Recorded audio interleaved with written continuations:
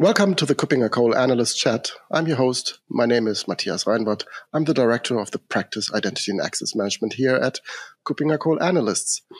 My guest today is Alejandro Leal. He is research analyst with Kuppinger Cole, currently hailing from the United States. Hi, Alejandro.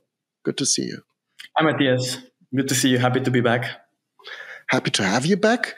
And we're talking today about a topic that you covered in a recent Leadership Compass, our document that compares vendors and services in a specific market segment.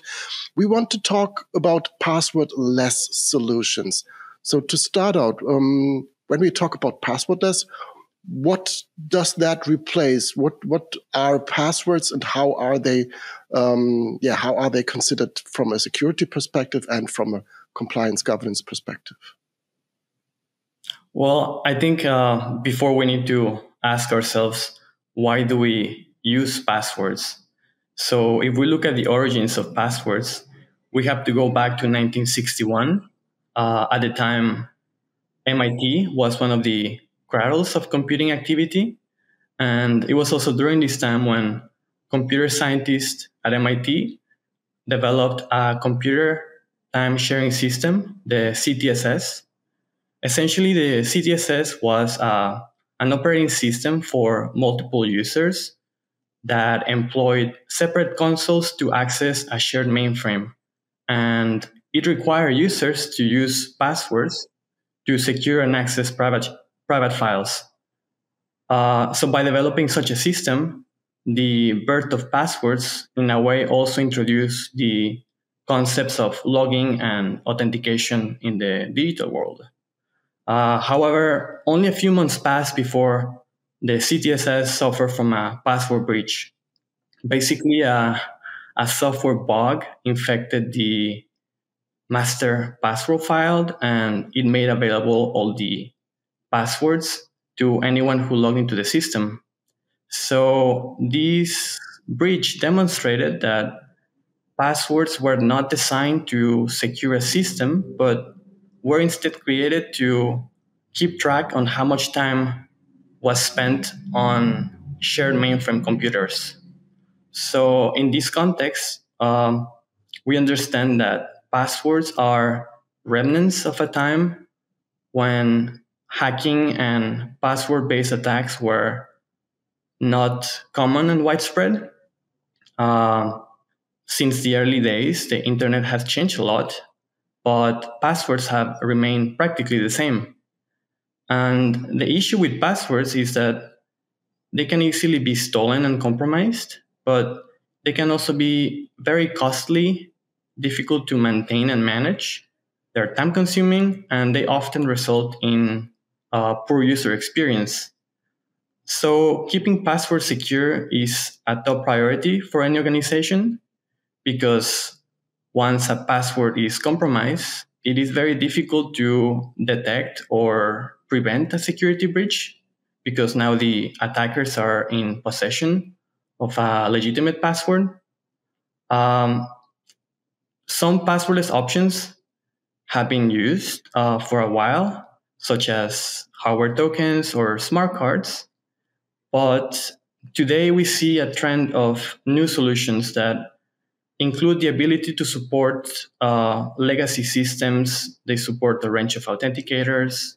They use public key cryptography and other innovative approaches that I will talk in a second. So it's clear that the need for passwordless solution is increasing. However, finding a passwordless solution that is simple, effective, and secure is a bit more challenging. So organizations and businesses must confront password-based attacks and find alternatives without disrupting their users and their business practices. And this Leadership Compass provides an overview of the market for passwordless authentication products and services, and presents a compass for you to find the right solution that will help your organization, your workforce, your customers, or your partners. In this compass, in this report, we examine the market segment, we examine the products, functionalities, and some of the innovative approaches to providing passwordless authentication solutions. Right. You've described it well that it was not really about security. It was about time sharing and the amount of time that has been spent. But nevertheless, since 1961, we have still the concept of passwords here, and we have still the dangers of passwords here. So, but it seems a bit, weird to say, okay, we get more secure by removing passwords. So passwordless seems to be less secure than with passwords, but this is not the case, right? That's right. We see, for example, a few years ago, traditional MFA solutions were hailed as overcoming the issue with passwords. But the problem is that some MFA solutions, they still rely on a password as the first factor or as the backup factor for authentication. And some of these require SMS codes or one-time passwords and other options that are easily phishable.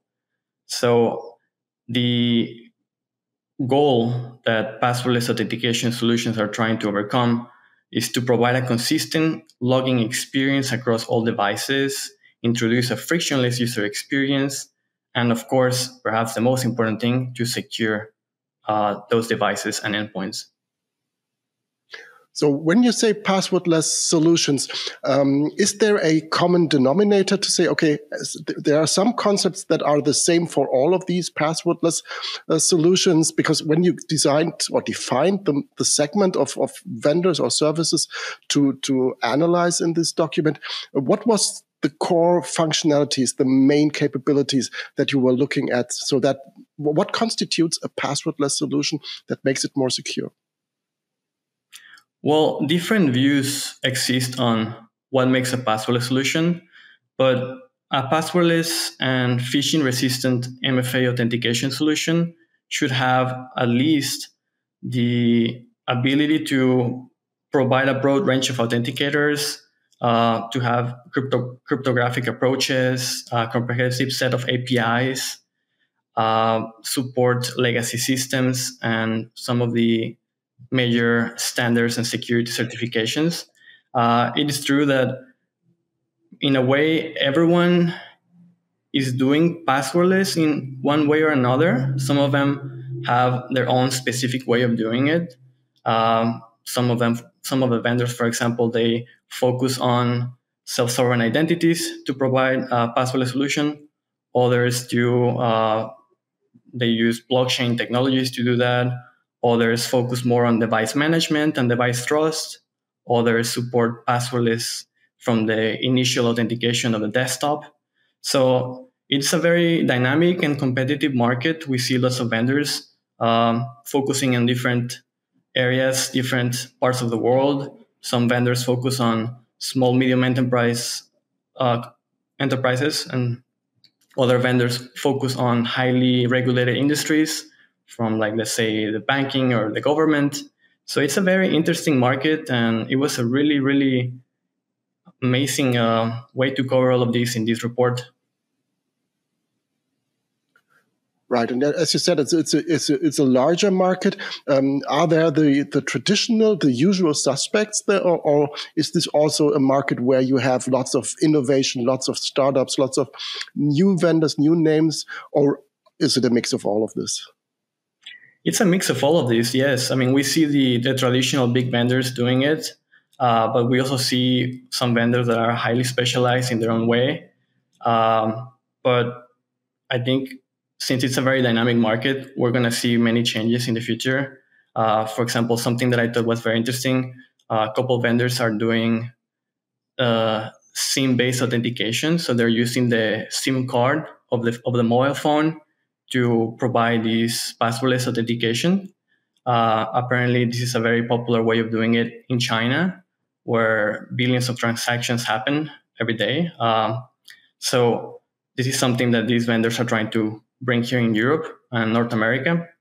So we see a lot of different companies doing different things, and it's very exciting. Some of them focus only on enterprise use cases.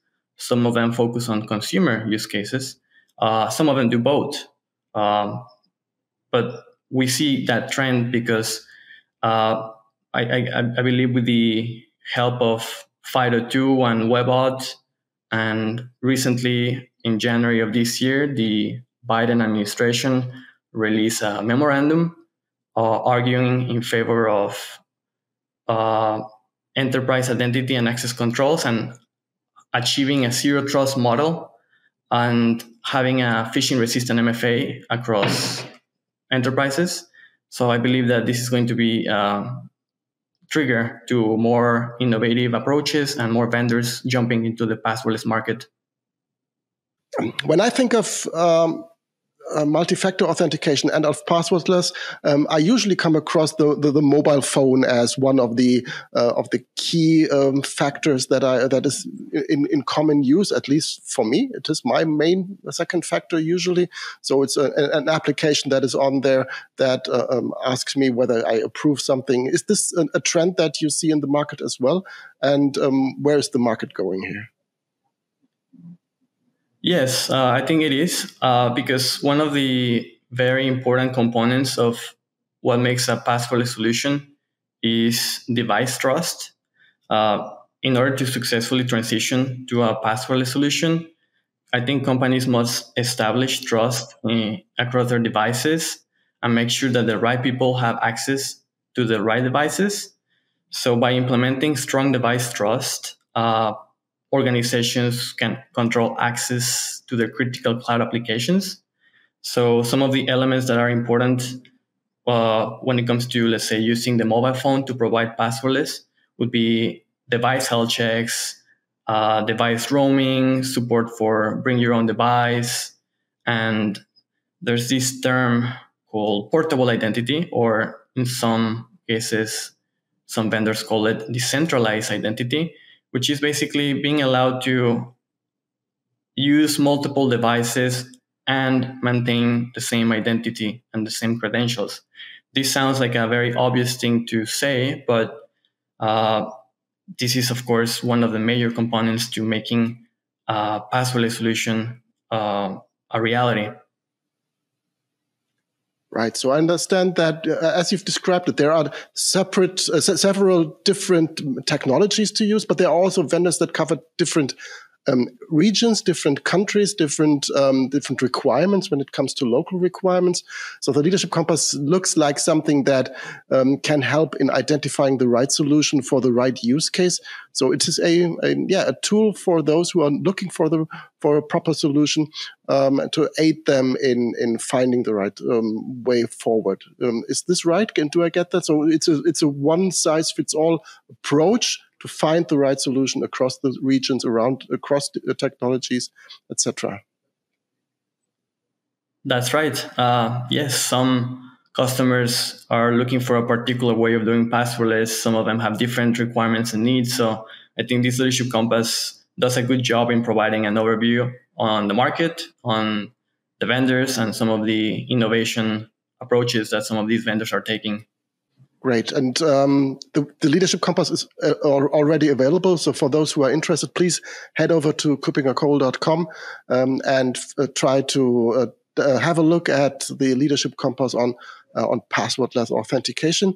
I assume you will be covering that market in the future as well. So you will look at the new trends, at the next steps that you expect?